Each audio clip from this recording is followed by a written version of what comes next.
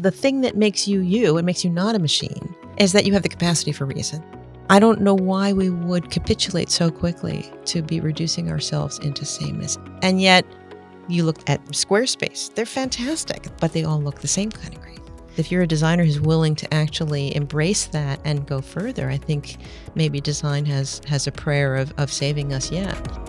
You are listening to Change Lab, Conversations on Transformation and Creativity. I'm Lauren Buckman, president of Art Center College of Design, and today I'll be speaking with Jessica Helfand. It's not an overstatement to say that Jessica is a Renaissance woman of the design world. She co-founded the Design Observer, an authoritative digital publication on the state of visual culture and an oracle of wise and thoughtful discourse on design for many of us.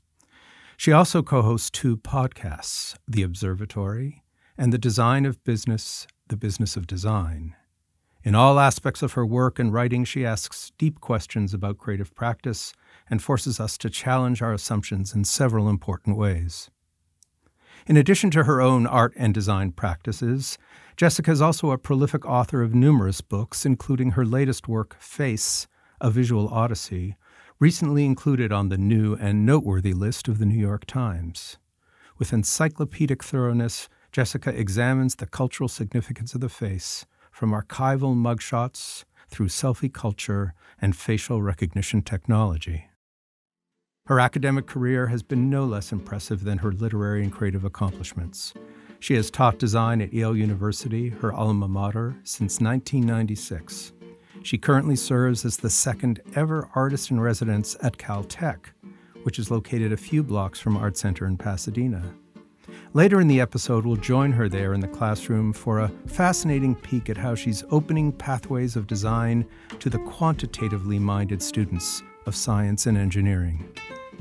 A fascinating conversationalist, Jessica readily peppers our dialogue with cogent insights into social media's impact on the next generation of designers, penetrating questions on the ethics of design, and a very honest and moving sense of the ways in which personal experience invariably shapes creative practice. Please enjoy my conversation with Jessica Helfand.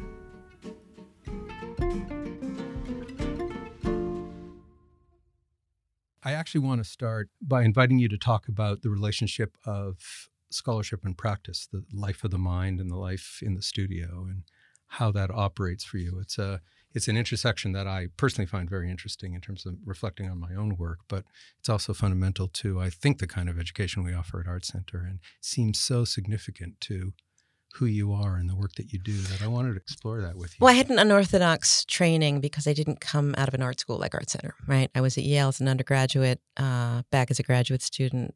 I didn't write at Yale. But at some point in my life as a young designer, I had a lot of questions that I felt couldn't be answered in the studio. And I always imagined myself on one of those swiveling chairs between 2 desks, where one was the word desk and one was the image desk. And it's therefore maybe not surprising that I really cut my teeth as a young designer, as an editorial designer, because it's so easy to tell stories that sort of inhabit that fluid spectrum between pictures and words. And so for me, the scholarship that grew out of that really happened because I love language. And I think I write like a visual person and I make visual work like a word person. So I don't know that that's a good thing, but that's the hybrid method. But is it a nourishing relationship for you? It can be. Although I was very discouraged as a student from thinking too much. There was a sort of moment in the 80s and 90s when I was doing my degrees where there was this notion that you couldn't, the sort of thinking through making thing, which is I know it's of interest to you, it's of great interest to me, wasn't so much top of mind, not to mix my metaphors. But I think there was this idea that if you thought too much, you would never produce anything. And I feared, and I always felt that I look at people who come out of an art school trained education thinking that they had a more robust sense of their capacity in the studio. And learning how to inhabit a studio practice took me some time. And it's something I've really only come to quite recently, and come to it with a kind of a new appetite for making in a new way. Mm-hmm. Just to go back to something you said I wanted to pick up on, did you or do you currently face an anti-intellectual sensibility in your work, that design world that you might speak to particularly, or just the creative practical world resists some of the It's the love of language it's and an words. excellent question. When I started Design Observer in 2003, we were initially criticized for speaking in complete sentences because in those days blogs were meant to have a kind of offhand, cursory immediacy that I remember somebody saying we had a lecture hall style of writing. And I held to that, and I think it was borne out over time that we actually wrote in complete sentences because we thought in complete thoughts, or at least we tried to have an arc of a story, a trajectory, or a gestational point of view about an idea coming to fruition through sparking conversation, which is what those early days of the blog were. But I do feel, personally, to answer the question, there's a betwixt and betweenness about the way that I've been trained and the way that I work. I've been painting for 10 years, quite seriously, and now my practice is much more of an art practice than it was than a design practice. I shut my design practice down when my husband died. Running Design Observer has changed, but I think that also being at Yale for 20 years, I was an affiliate in History of Science and Medicine. I taught for 2.5 years in the School of Management. I taught. I taught the first seminar to Yale freshmen. In the School of Art, which was to say they weren't art students in a studio class. And the dean came to me and said, can you come up with an idea for a class that could be anything to anybody? And I came up with this idea of teaching a class on the color blue that was, let us go look at the first reference to the blues as a synonym for depression to the medical school library. And let us look at Langston Hughes and let us look at Cole Porter and look at bringing a musician to teach the students how to find the note between the major and the minor scale, which is the blue note, right? So it was a way to actually embrace the idea of a primary color as a lens through which we could consider scholarship. Which, by the way, sounds very Jessica to me. In the sense that, and I love this, you seem to look at the world through lenses, through almost crucibles, right? There's blue, there's the paintings that you just referenced, but they're paintings that are of this cellular tissue, like they form a lens into bigger ideas and wider perceptions. There's the face, there's the scrapbook there. Each name of your chapter seems to say, here, let's take this piece, this crucible. Right. They're like ideological lenses, but also sort of filters for thinking about. When I started out writing for iMagazine back in the 90s, I had a column called Screen. So what was Screen? It was obviously the computer screen. It was a theatrical device. It was a filter. It could be big or small. It could be a mirror on society. It could be a lens through which we look at the world. And so I like the idea of playing with these sort of 360-degree views of things. But and then other times they're palimpsests. They're just layers of things. They have to be excavated the way an archaeologist would.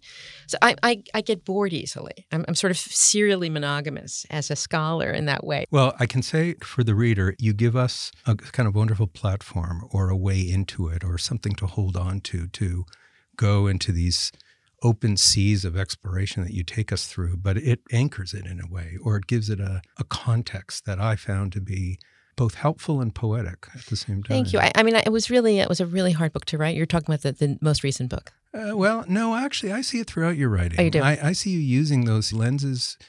For example, each chapter of the book on design, The Invention of Desire, has those, you set them up. They're all one-word chapter headings, right? And they take us in and through, certainly for the face as well. You know, this is another thing about scholarship, which is it's a chance to interrogate your assumptions, right? You think you're doing it for others, but you're really doing it for yourself. And so The Crucible, for me personally, that book I wrote on sabbatical in Paris after my husband died, and really struggling with design, struggling with the degree to which design can confer so easily false authority on anything. And watching students use technology with the speed and the pantomime ability to make anything look believable and real. And it scared me. And I found it discomfiting. And I thought I should write about it. And in parallel to that, I was going through a very difficult moment personally, trying to figure out what my practice was. And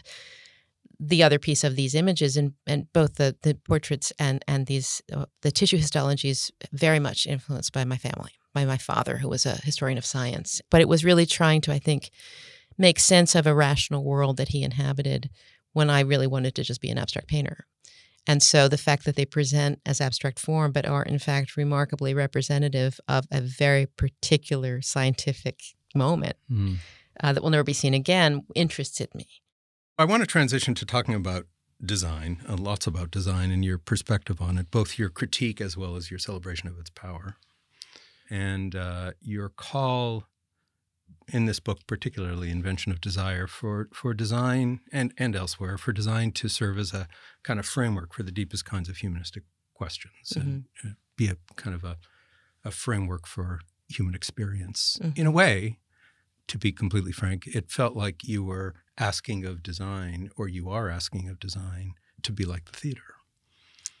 Say more about that. Because if the theater is the context for the exploration of the deepest kinds of questions of human experience, which I believe it to be, then your perception of design and its power to do the same is an interesting translation of that very notion. I mean, it's very generous of you to include me in that. The way you framed it, I think, is beautiful, and I agree. I would actually maybe enlarge it to be visual culture, right? So that the design, I think, there was a moment when I was training as a designer where graphic designers felt to architects the way dental hygienists felt to, brain surgeons, that we were sort of really not seen as, you didn't have to be certified to practice. Right.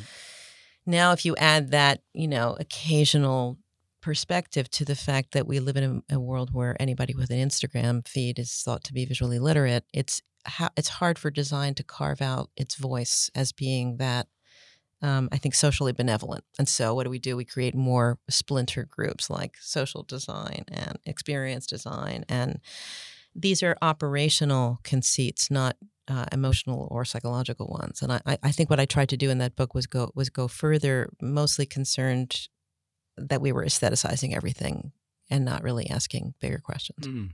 But why is design for you, or if you can talk to listeners about that, why design for you becomes a context for these larger issues and these larger questions? The shift you're asking us to make from the production, material, commerce. Because I think anyone who's a maker has to think about consequence in a new way.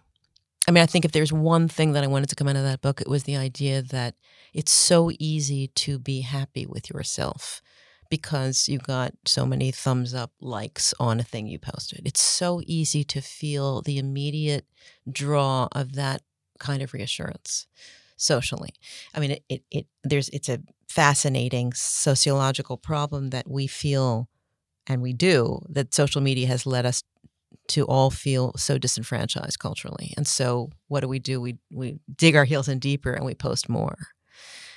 That kind of cyclical, it's like, it's a circuitry that starts to get built into a set of social expectations. And what happens if you combine that to people who are visual is that the emphasis is on the surface. It's on novelty. It's on narcissism. It's on looking good. It's on the thing you make looking good. It's on the thing you make looking good and winning awards and bringing you fame and fortune and getting more likes on Instagram. So that cycle is a vicious cycle if you start to think about the things that really matter, like the planet, like what is truly sustainable, what is emotionally sustainable, what is, beyond being graphically sustainable. Those lessons need to be brought back to design with a completely different purview. So circling back to what I was trying to ask about before, and that's sort of the power of design and how it provides a framework, I think, for some of these deeper, more complex questions of human experience that I believe you're calling for. Mm. That's what I learned from you anyway. And there are two that I think about, and maybe you can choose one. One is what you were alluding to before regarding how making can lead to a kind of knowing, and something that interests me personally a lot and that I've done my own work on. But this wonderful quote from your book is, "To be human is to struggle with the unknowable. To design is to make things knowable." And that kind of relationship is something that interests me a lot and I think opens up, again, the context for these complicated questions. The other one has to do with, and this comes out in your later book on the Face too, this admonition to examine the self and to talk about vigilance, which is a word that you land on that I think is so beautiful. And I never knew the etymology of that. Of the word vigilance, which is to wake up, I learned from Jessica. Which is it's time to wake up. Right. And a waking up of the self and an observation of the self is, again, the admonition that I hear. So design is providing you the context to wrestle with these complicated questions. I think they're complicated questions because they have to do with an individual sense of what is right. And if social media has enabled us to participate in different platforms of communication, it's also narrowed the spectrum of difference, right? So Facebook looks alike, email looks alike, fonts look, I mean, the streamlined nature of Slack, of email, of Instagram, of Pinterest, everything, there's a place for everything and everything in its place. And so if we think about design as a differentiator, or the designer as capable of asking questions that by their very nature, I think, channel for me maybe the tension between what is variable and what is constant, or the tension between what is universal and what is unique. The nature of streamlined technological life almost obliges us to think in the other direction. So that's an interesting tension. So a young person or any designer really has to come to terms with what they feel is right and important. I mean, they have a client, they have a budget, they have a timetable. There's all sorts of things that conspire against you anyway. But I think that the thing that I fear the most is the sameness, that we get in line. There's a thing in my book, On the Face, I found a young artist who did a whole series of passport do's and don'ts, right? That the nature of being a traveler means that you're opening yourself up to new worlds, and yet the very nature of being able to be processed at border control means you have to participate in a vernacular of sameness. You can't smile, you can't have a headdress, you can't have glasses on. It's all these things that strip you of the very identity that should make us who we are. And so, again, I think these questions need to be thought of. Somebody said to me recently, if you're an architect, you don't put the door on the ceiling, but you might think about how the door relates to program and passage and fluidity in a building. And so I think we need to deconstruct these bigger questions to think about the self in relation to its service, our service as communicators, as ambassadors of communication Beautiful. In the world. Yeah, I think it's a great point and a really sensitive point. When it comes to social media, and from what I, again, get from your critique of social media, at least I believe what you're saying is that tyranny of sameness is taken to this extreme, correct? Right. I mean, where it's an affront to who we are as complex human beings, as multiplicity, as contradictions. It narrows the field so much for us that, and that's really a problem. I have been interviewed twice in the last 6 months about why do things look the same? Why does everything look the same? And you're right. It minimizes the pulse. When I talk about the thing that makes you you and makes you not a machine is that you have the capacity for reason, that you have your experience. You grew up where you did. You had the parents you did, the family you do. Some of it's nature, some of it's nurture. I don't know why we would capitulate so quickly to be reducing ourselves into sameness. And yet you look at websites, at things like all of these wonderful platforms, Squarespace, they're fantastic. These things look great, but they all look the same kind of great. And so it's an exciting moment in some ways. If you're a designer who's willing to actually embrace that and go further, I think maybe design has a prayer of saving us yet, but not because we are evangelical about what we've already done. I wonder if there's a relationship with how we use convention. And maybe when convention gets too extreme or magnified too much and we don't break out of it sufficiently. In other words, we want to use convention, but we also want to challenge Right. So you probably, right? As you're saying that, I wonder if you have a theatrical image in mind. Like completely. Yeah, like a staging of Sweeney Todd that had the 6 actors instead of the full chorus. Like the fact that you tell a story backwards instead of forwards. Like the fact that you cast something differently. I think that convention change for convention change's sake is probably not what you're suggesting. But the idea that you examine at an operational, almost at a granular level, really, what things can be and how they could be different, how they could be better, and know that the consequence is something you have to take into consideration always. Right. I'm also talking about how we work with form, too. I was delighted to see, because I don't see this very much, that you cited Shklovsky and formalism, right? Which is a huge, why don't designers talk about issue him? To me. Yeah. That is such an important design conceit to talk about him. To be able to defamiliarize things, to get us to see again and anew, right, seems to me so critical. And that's another lens, right? Like you're shifting the perspective or opening up the spectrum of possibility by taking the thing that is familiar. The other person who I thought did that so well was the David Boorstin book, The Image, when he talked about tautology. Right. So the idea that we know we live in a culture of saturated images. So why wouldn't we try to come up with a different perspective instead of making something bigger or bolder or redder or greener? But it interests me too that you can use convention to do that, right? Right. Or you need actually convention to do that. Right. So one of the things I'm struggling with a lot in my new work as a painter relates to this, I think, which is the question of consent and ethics around the appropriation of material. So if you're a designer and you're redesigning something, presumably the client has said, here's my bottle. It's not selling well. Make me a better bottle. You're not appropriating that except in the spirit of recapturing it, recapturing the market, and making your client happy. But for artists, there are many divides between art and design, and this is certainly one. I mean, there's a long tradition of collage artists and directors, probably in theater, who work with existing material and want to make it new. So how do we draw the line around what is appropriation and what is stealing and what is sort of too polarizing in that way, right? So I'm working on this body of paintings based on an orphan collection of between 10 and 15,000 negatives, photographs of people that have never been seen. Now, how is that any different than me going to a flea market and buying a vernacular photograph and making a painting of a face? Maybe it's not, or maybe it is. It's really hard because I don't know. There's a lot of I don't know. And yet, I mean, I'll spend 6 hours looking at a photograph and I'll be in tears by the end because these people are no longer here to tell their story, but I am. Who am I to tell their story? Am I appropriating their story? Is that bad? Or am I lifting and elevating and excavating and restoring dignity to someone who's not here to tell their own story? That's what keeps me up at night.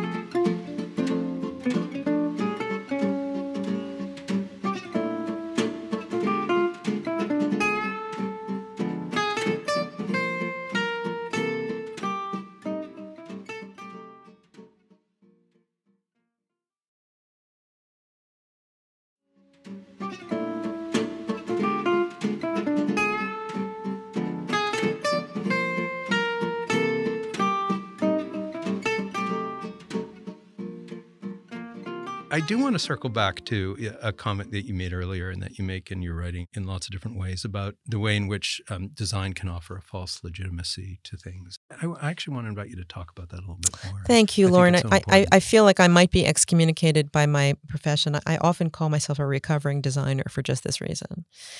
It bothers me that we make things look more expensive because we can. I can make anything look more expensive. I'm a really good mimic. I have several skills, very few of them. One of them is I'm really good at parallel parking. Another is I'm really good at making things look expensive because I think designers, by their very nature, are good at doing that. No wonder you're such a successful person. Yeah, You're right, exactly. Those two qualities, yeah, exactly. will get me very far. I remember Paul Rand once saying back in the 80s, he was my thesis advisor at Yale, and it was back in the day when credit card companies were first introducing tiered membership. So he was called upon by American Express to come up with an elite status before the Platinum card. It was their version of Platinum. And he made it the same color as the Tiffany's box. And someone said, but Professor Rand, why did you make it the same color as the Tiffany's box? He said, what do you think about when you think about Tiffany's? And they said, extreme wealth. He said, well, what would you do? Right? So I mean, that's a kind of a beautiful lyrical example of how we can convey an expectation through optics, but there's something more nefarious at play, right? So I just worry that we're not talking about that designers don't talk about the fact that your client wants something and you could talk them out of it, but you're talking yourself out of a paycheck.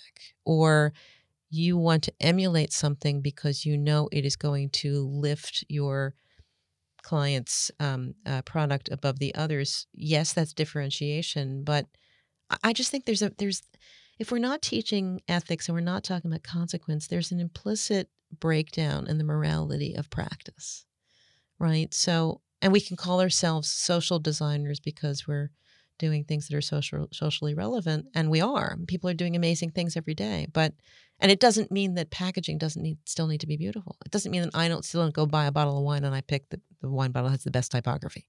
But I think that we don't talk about it enough. And it really gets back to the sort of question of bravery, interrogating your assumptions, understanding the larger purview of the work you're putting out in the world, which is consequence, which is thinking about, 5 years down the line, 10 years down the line, the air we breathe, what your children will do, what is sustainable over a long haul. And I don't think design by its nature privileges that kind of thinking, right? We like the idea. I mentioned this in the introduction to Invention of Desire. We are futurists. We think about the future and how we can make it better. And that often demands we do it with a speed and an immediacy that mitigates against what I'm talking about. And so, I feel a little lost saying that. I mean, I feel so privileged to be here talking to you about my work, but I have real questions about design's role in a world that's so commercially driven around things that are not really so good for any of us. So this class is called Studies in Visual Biography. And I taught it for many years at Yale to Yale freshmen. And the background is that the dean at the time was interested in a class that could be anything to anybody. Talk about a directive from your dean.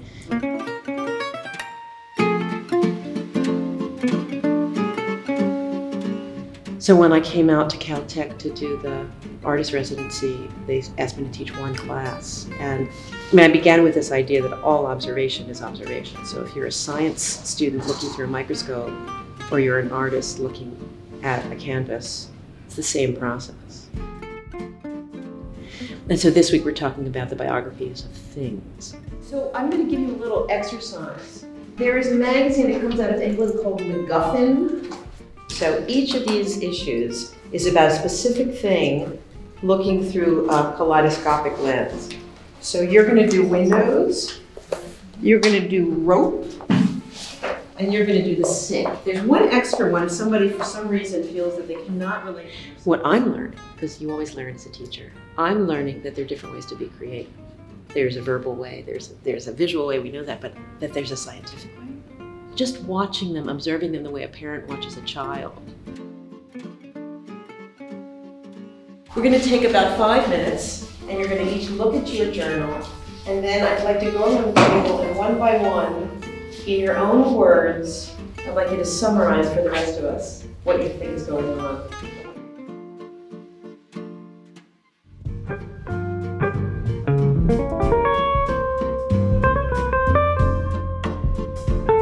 So this week they were asked to just come up with a backstory for an object. In a way that's no different than asking them to look at something in the archives, because they're learning what the points of entry are that aren't obvious. So mine is about sinks. I would actually say that the sink is a looking glass to the pipeline. And we somehow have this inkling that the sink's somewhat filthy. Like they're supposed to be cleaned very often, because the reason why they're filthy is because they're connected to a whole different, whole underworld of filth and waste and stuff. And that is the only outlet of it. That is the portal that connects the hidden infrastructural world to your civilized household.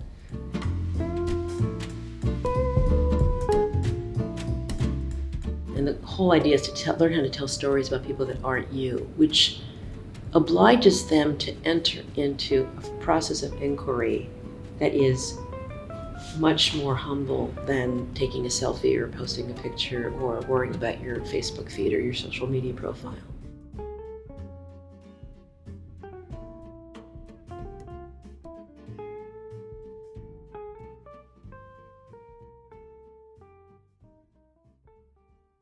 I was at Caltech today. I'm making these proof prints, and they're really large. And they have a wide format printer, which I desperately need. And they said, but we can only print on coated paper. And I said, that's just not okay with me.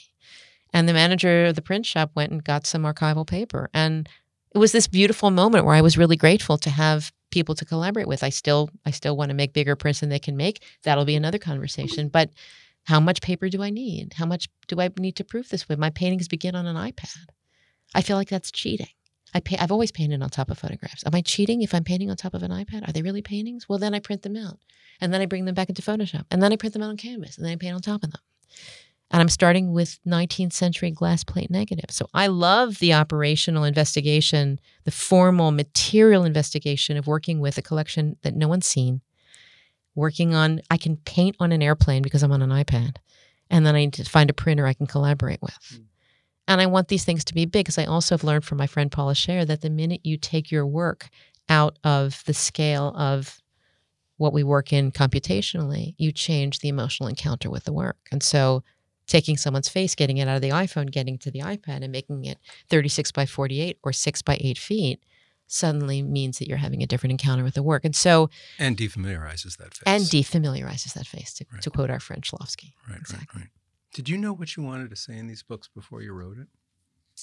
I knew that I wanted to write a book about design as a humanist discipline, and I knew I had to get it down to 5 or 6 chapters and noodle on what those things meant. I knew I wanted to write about consequence. I knew I wanted to write about how design shouldn't just be about making things pretty.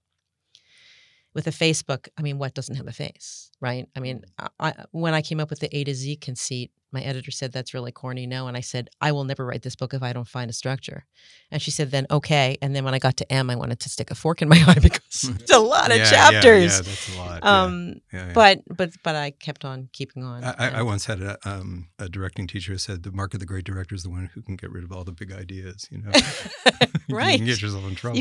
And that's everybody who's ever written a thesis has said the same thing. I'm going to do Guernica too. The reason I ask is because for me, writing is absolutely that make-to-know process. In other words, I have an idea, a notion, a sense, but it's not until I'm engaged in the writing when I really know what I have to say. Right. You have to really get in bed with it. You really have to just like roll around in it and let it just occupy you. Yeah, and talk about going into uncertainty. Yeah. I mean, so much of my life and in every dimension is going into places of uncertainty. And people misunderstand that as, you make it up as you go along. That's not it at all. We have education, we have experience, we have questions, we have ethics, but that's the scaffolding we stand on as we reach into this place of uncertainty. Right. It's not it, and that becomes increasingly important all the time. But for a designer to realize that their scaffolding is their practice, right? Or that a part of that, it's an important part of the scaffolding. For me, when I got back into the studio and started to work on this project post-face that was very much about face, I thought, people talk about yoga being their daily practice or worship, which you can't take those things away from people, or meditation. But to find a place in your work that is central to who you are is kind of I think that's a big thing. And if you can do that, then you're going to at least feel that a part of your day is worthwhile.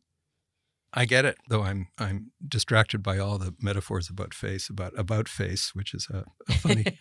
Yeah, I wanted to call it Facebook. I wanted to call it Facebook. They wouldn't let me. Yeah, right, exactly. Let's talk about that book, and maybe just for the listeners, you take a step back and just talk a little bit. Say what it is. So, I grew up with a father who collected things having to do with the history of pharmacy and medicine, and in particular, a big collection of phrenology heads. And posters, the posters themselves were big and theatrical in French and Italian. And I said to somebody once, I was either going to go into theater or become a graphic designer. And they said, or vaudeville. It's sort of in a way, this is the vaudeville. So the book has a kind of vaudeville quality. I discovered something in the early 20th century that sort of predated eugenics, which was people looking at face reading as a way to understand character. And these were not primarily phrenology heads, which are really busts and pieces of three-dimensional sculpture, but drawings that had to do with, up over the left eyebrow, that says you'll be a good father, and pugilism is the earlobe, and the crazy things. And there were textbooks, and there were curricula, and there was so much. And I bought a book called Vaught's Practical Character Reader, which came out, I think, 1905 or 1909. And I bought a copy of it on eBay that was unbound, beat up for $5. And I framed every page and put it on the wall. And for a year, I stared at this thing. And that was the beginning of this book, which was to say that I love faces. I'm fascinated by portraiture. I hate selfies. I have a great antipathy about selfie culture, which is myopic and doesn't really get us where we need to go. And yet the one thing you have, even if you're an identical twin, is your own face. The one thing that makes you who you are. The cover image is actually a picture of a baby, but it's really only half a baby, and it's flipped. Mm. And what interested me about this artist, his name is John Seven, he's an artist in London, was he makes these very strange, upsetting collages. So it's a disturbing image because it's too symmetrical. And yet if you look across cultures, from African culture to Asian culture to Western culture to really every culture, the one thing that underscores beauty expectations is symmetry. And yet if it's too symmetrical, it's discomforting. So the book is 26 A through Z chapters, from anthropometry to the current zeitgeist, looking at things like eugenics and the gaze and heredity and identity. It looks at surveillance. It looks at machine learning, not so much in terms of wrong and biased algorithms, although it does look at that, but in terms of things like robots. Like, who decides what faces robots should have? Where is the sort of, where's beauty? Where's identity? Where's narcissism? Why do we have such an urge to measure? The urge to measure goes back to the Renaissance, of course, goes back to, and the urge for symmetry goes back to the Brunelleschi dome and the idea that we sort of feel complete when we see something symmetrical. And yet, as individuals, we're imbalanced and we're imperfect. So it's sort of a psychological, sociological study of why we make the judgments we make about the people we do, because we all have a face. And I will say it's a fabulous book. Thank you. I loved reading it. I loved reading all your stuff, but it's a particularly meaningful book to me, which I'll get to in a minute. But it harkens back to what we were talking about, too, about convention and form and assumption and investment of kind of cultural notions and ideas and ways in which, our attention is directed in a way. Right. Which is why selfies are so cyclical and weird, because they don't really move us forward from the kind of inquiry I was hoping to achieve here. Right. And the selfie, like we were talking about earlier, is also a confinement. It's a singularity. It points to a way of thinking about representation that is a complete denial of the contradictions and the multiplicity of who we are. Exactly. And it's falsely reassuring. So it's like the equivalent of you driving the car off the showroom floor, and it will never have the value it has, because it won't have that mileage again, right? So the minute the picture is taken, in a way the histology paintings were the same thing. You'll never see that spleen tissue in that thing again, right? So the minute you take an image, it's not going to be that again. And so our need for constant reassurance probably explains why there's so many selfies online, but they don't actually, in terms of image culture, in terms of portraiture, in terms of selfhood, they don't advance the conversation at all.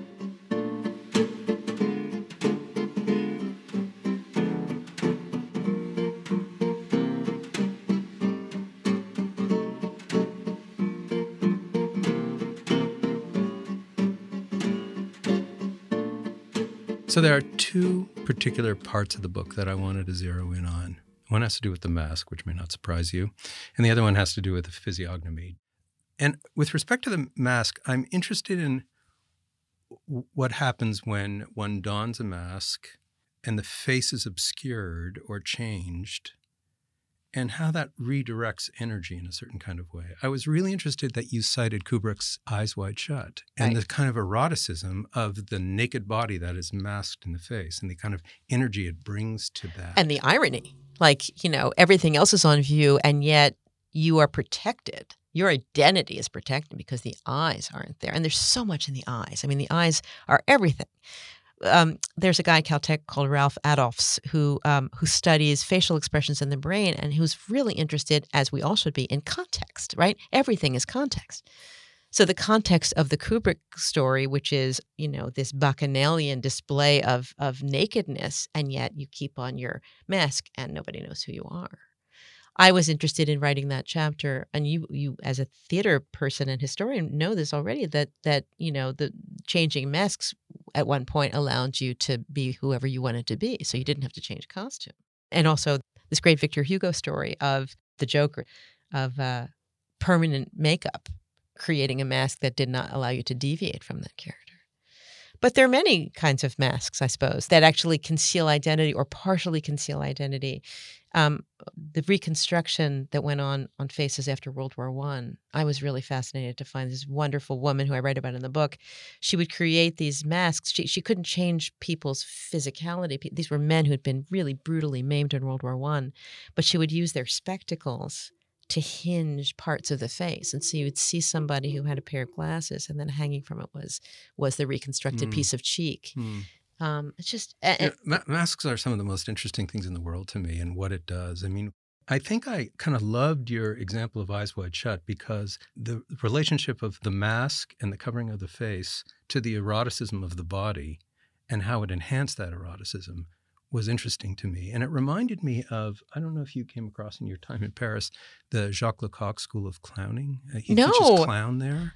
And he does this exercise in his training of actors, of clowns, to put on what he called a neutral mask. And we can put aside all of the complexities of calling anything neutral at this point. Right. But the idea of the neutral mask is that he would obscure the face and he wouldn't allow you to speak. And what that then released was a kind of energy and expression of the body.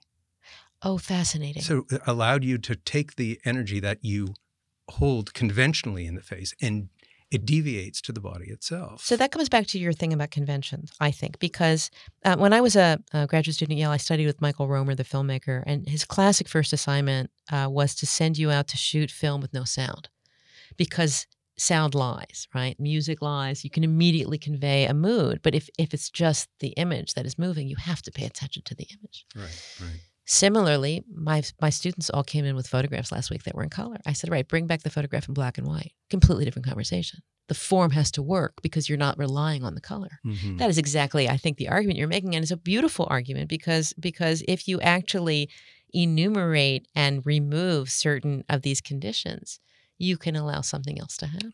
Right. So another way to look at this, and this comes from a very personal experience.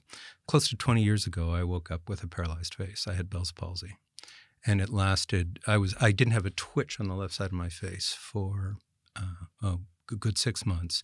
And then it took over a year for it to come back the way it has. And there are plenty of weaknesses. And I have something called synkinesis, which means as the nerves grew back, the nerves that were supposed to attach to the platysma attached to the eye, and the one for the eye attached to the mouth. And so I have a synkinesis. So when I smile, my eyes close. And the experience of that, of lost face and how it related to other experiences of my life was very, very profound. And there are a couple of things that I wanted to talk about because reading this book on the face became a very personal kind of thing for me and touched in this very, very deep experience. I experienced, for example, and I was interested particularly in the physiognomy chapters, that I couldn't smile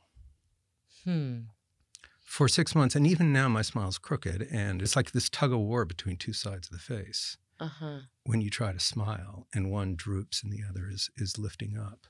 And losing smile, just to the point you were just making, was a very profound loss for me in terms of how I engaged with the world. Right. And here's what it took away. It took away, I think, my sense of openness, my sense of kindness. You've noticed that's a real problem for you. You're really unkind and so not nice. But there was a contradiction in the face, right? Yeah, right. And I would argue that having come out of a theater background, you were even more aware of it because of of knowledge of the subtlety of those things.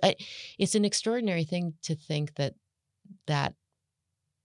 you take it for granted. It's like air. It's like if you know someone who has asthma, they say you should not take breathing for granted. You should not take smiling for granted, right? It is who you are. It is how you engage in the world. Mm-hmm. It's why and there have been many people who've written about these passport photos that, say, why can't I be who I am? I need to go travel in the world and be who I am. But it breeds a kind of humility about your understanding about expression. What intellectually I think about is maybe it would be like Lecoq's clown school, that I would find that expression in other things. And did you? I don't think I did. I think I was so preoccupied with the wound of it all and with the fact that my face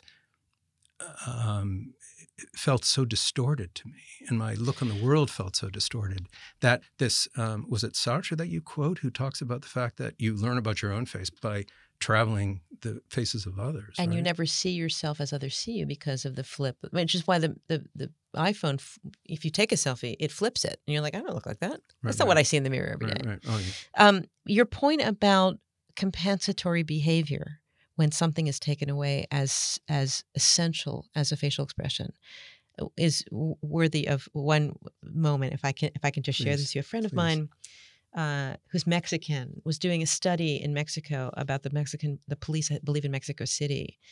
And they found that deaf people, of which there's a large population in Mexico City, as in many cities, have visual acuity that is so astounding that they were able to take a certain percentage of this population and give them a job at the police precinct in Mexico City and have them watch surveillance cameras. And like the uptick in the amount of crime that they caught that the cameras weren't even catching because their visual attention was so extreme because they can't hear, which is like the Michael Romer thing of taking the sound away, which is like if it's something's taken away from you, you realize, it's like amputee people who have a phantom arm. I mean, what we have isn't that much. And that's why, I mean, as I argue in this book, machine learning is to me a quite pernicious thing if we're not aware of what it is we're giving up, because it's all we've got, really. I mean, that is the most sustainable thing. It's not the least sustainable thing. It's the most.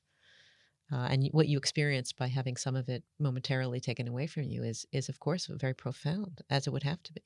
Yeah, and as you're talking, I'm thinking the response is maybe that's a living question for me, that I need to find out what else can be possible. But I think the more important point for this was to say what you're exploring here had a very particular meaning for me, given my experience with this weird disease. I'm so glad, and I hope other people do. And it's not a design book. I like writing things that are personal. I mean, this book was personal. The last book was personal. And it seems in a world of, I mean, what is design is a not personal field. So what am I doing? I am a recovering designer. I mean, I'm interested in the visual world. But you're also asking it to be personal. I think it has to be personal. I think that's your point about vigilance. Yeah. I think that's your point about asking complex questions. I think it has to be opened up to where we're vulnerable. And I think, I write in the chapter R on relatability, and I quote this great Rebecca Mead New Yorker piece where she talks about the fact that why do things have to be relatable? Why can't you just take a picture of the Eiffel Tower? You have to be with it. Like I was here. You have to insinuate yourself into every narrative. What is that? Where does that come from? It seems disingenuous and boastful and kind of artificial and not sustainable. But on the other hand, if you make it personal, if your journey is your journey for a reason, you tell a story, you tell an anecdote, yours about Bell's palsy, mine about my husband's death. I mean, it's not that you wanted to make it all about you, but I think you reintroduce, maybe that's the defamiliarization, right? That you are actually making it, your face is only your face, your experience is only your experience. If we're able to bring these parts of our stories to work, maybe there's a way into getting our students and getting our professions to think about the fact that being sentient isn't such a bad thing. It's not sentimental. It's not nostalgic. It's just real and it's human. And that's what writing about design as a humanist discipline was. That's what looking at a panoply of faces was. And I think that's the work that I'm doing now. I have to say, it comes through. Another acting teacher of mine said, I remember this so vividly, that if you're not somehow telling some kind of secret about yourself when you're acting, no one's going to really care about your performance.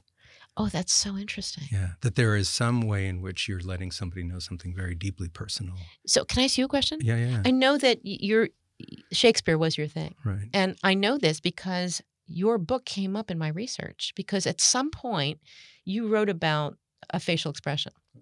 And it came up, and I wondered. It was Cordelia in Yes, it Cousin was. Says King Lear. It was. Yeah. It was. And I thought that was such an interesting thing, that what you're talking about is a very emotional human thing, and yet you're talking about defamiliarizing. I find that examples that predate 1900, I lose my students.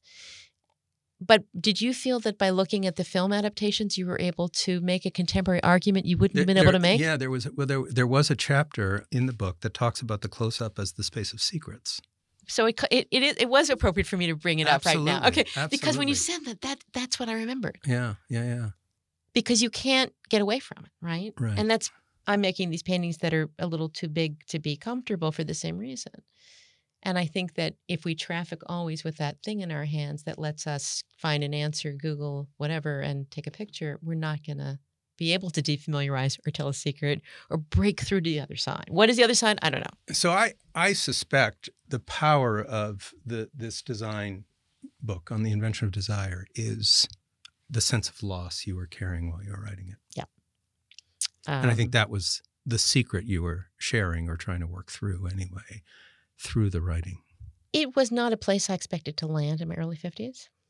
I had 2 kids who were at the door-slamming, eye-rolling phase of their adolescence. Nobody really wanted to talk about it. Lovely, isn't it? Yeah, it was really, I thought, all right, someone invited me to teach in Paris. I'm going to Paris. I had lived there as a child. It was a sort of a strange 4 months. But it did let me, I think, even coming out here, when you travel, it gives you distance from your life in a different way. And it let me examine what I was thinking about and the purpose of my work. The purpose, the idea of examining what your contributions are and their consequences. What life holds for you and how you might shape it according to your own desires, and what you can't bend, the will that you can't bend.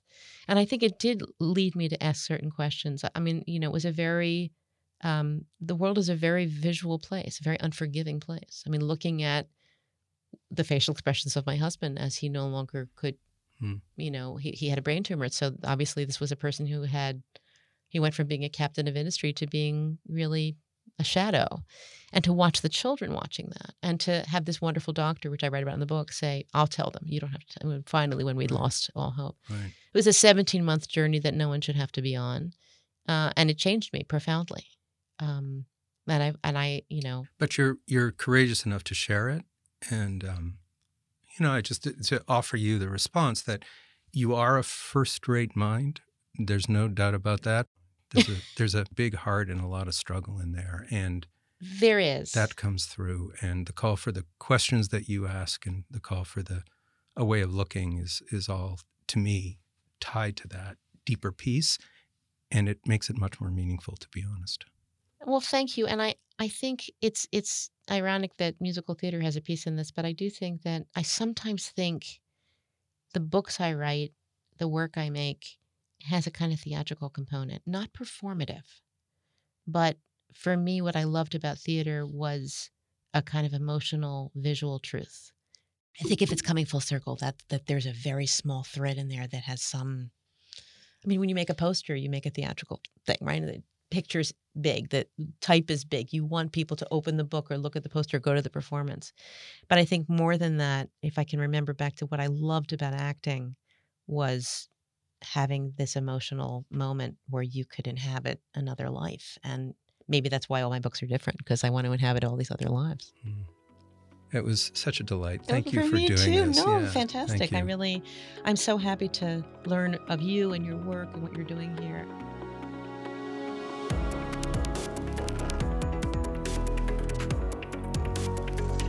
Change Lab is produced and recorded at Art Center College of Design. I'd like to extend a special thanks to our small but mighty production staff. Producer Christine Spines, co-producer Luis Silva, editor Emily Van Bergen, and post-production supervisor and production consultant Christopher Olin.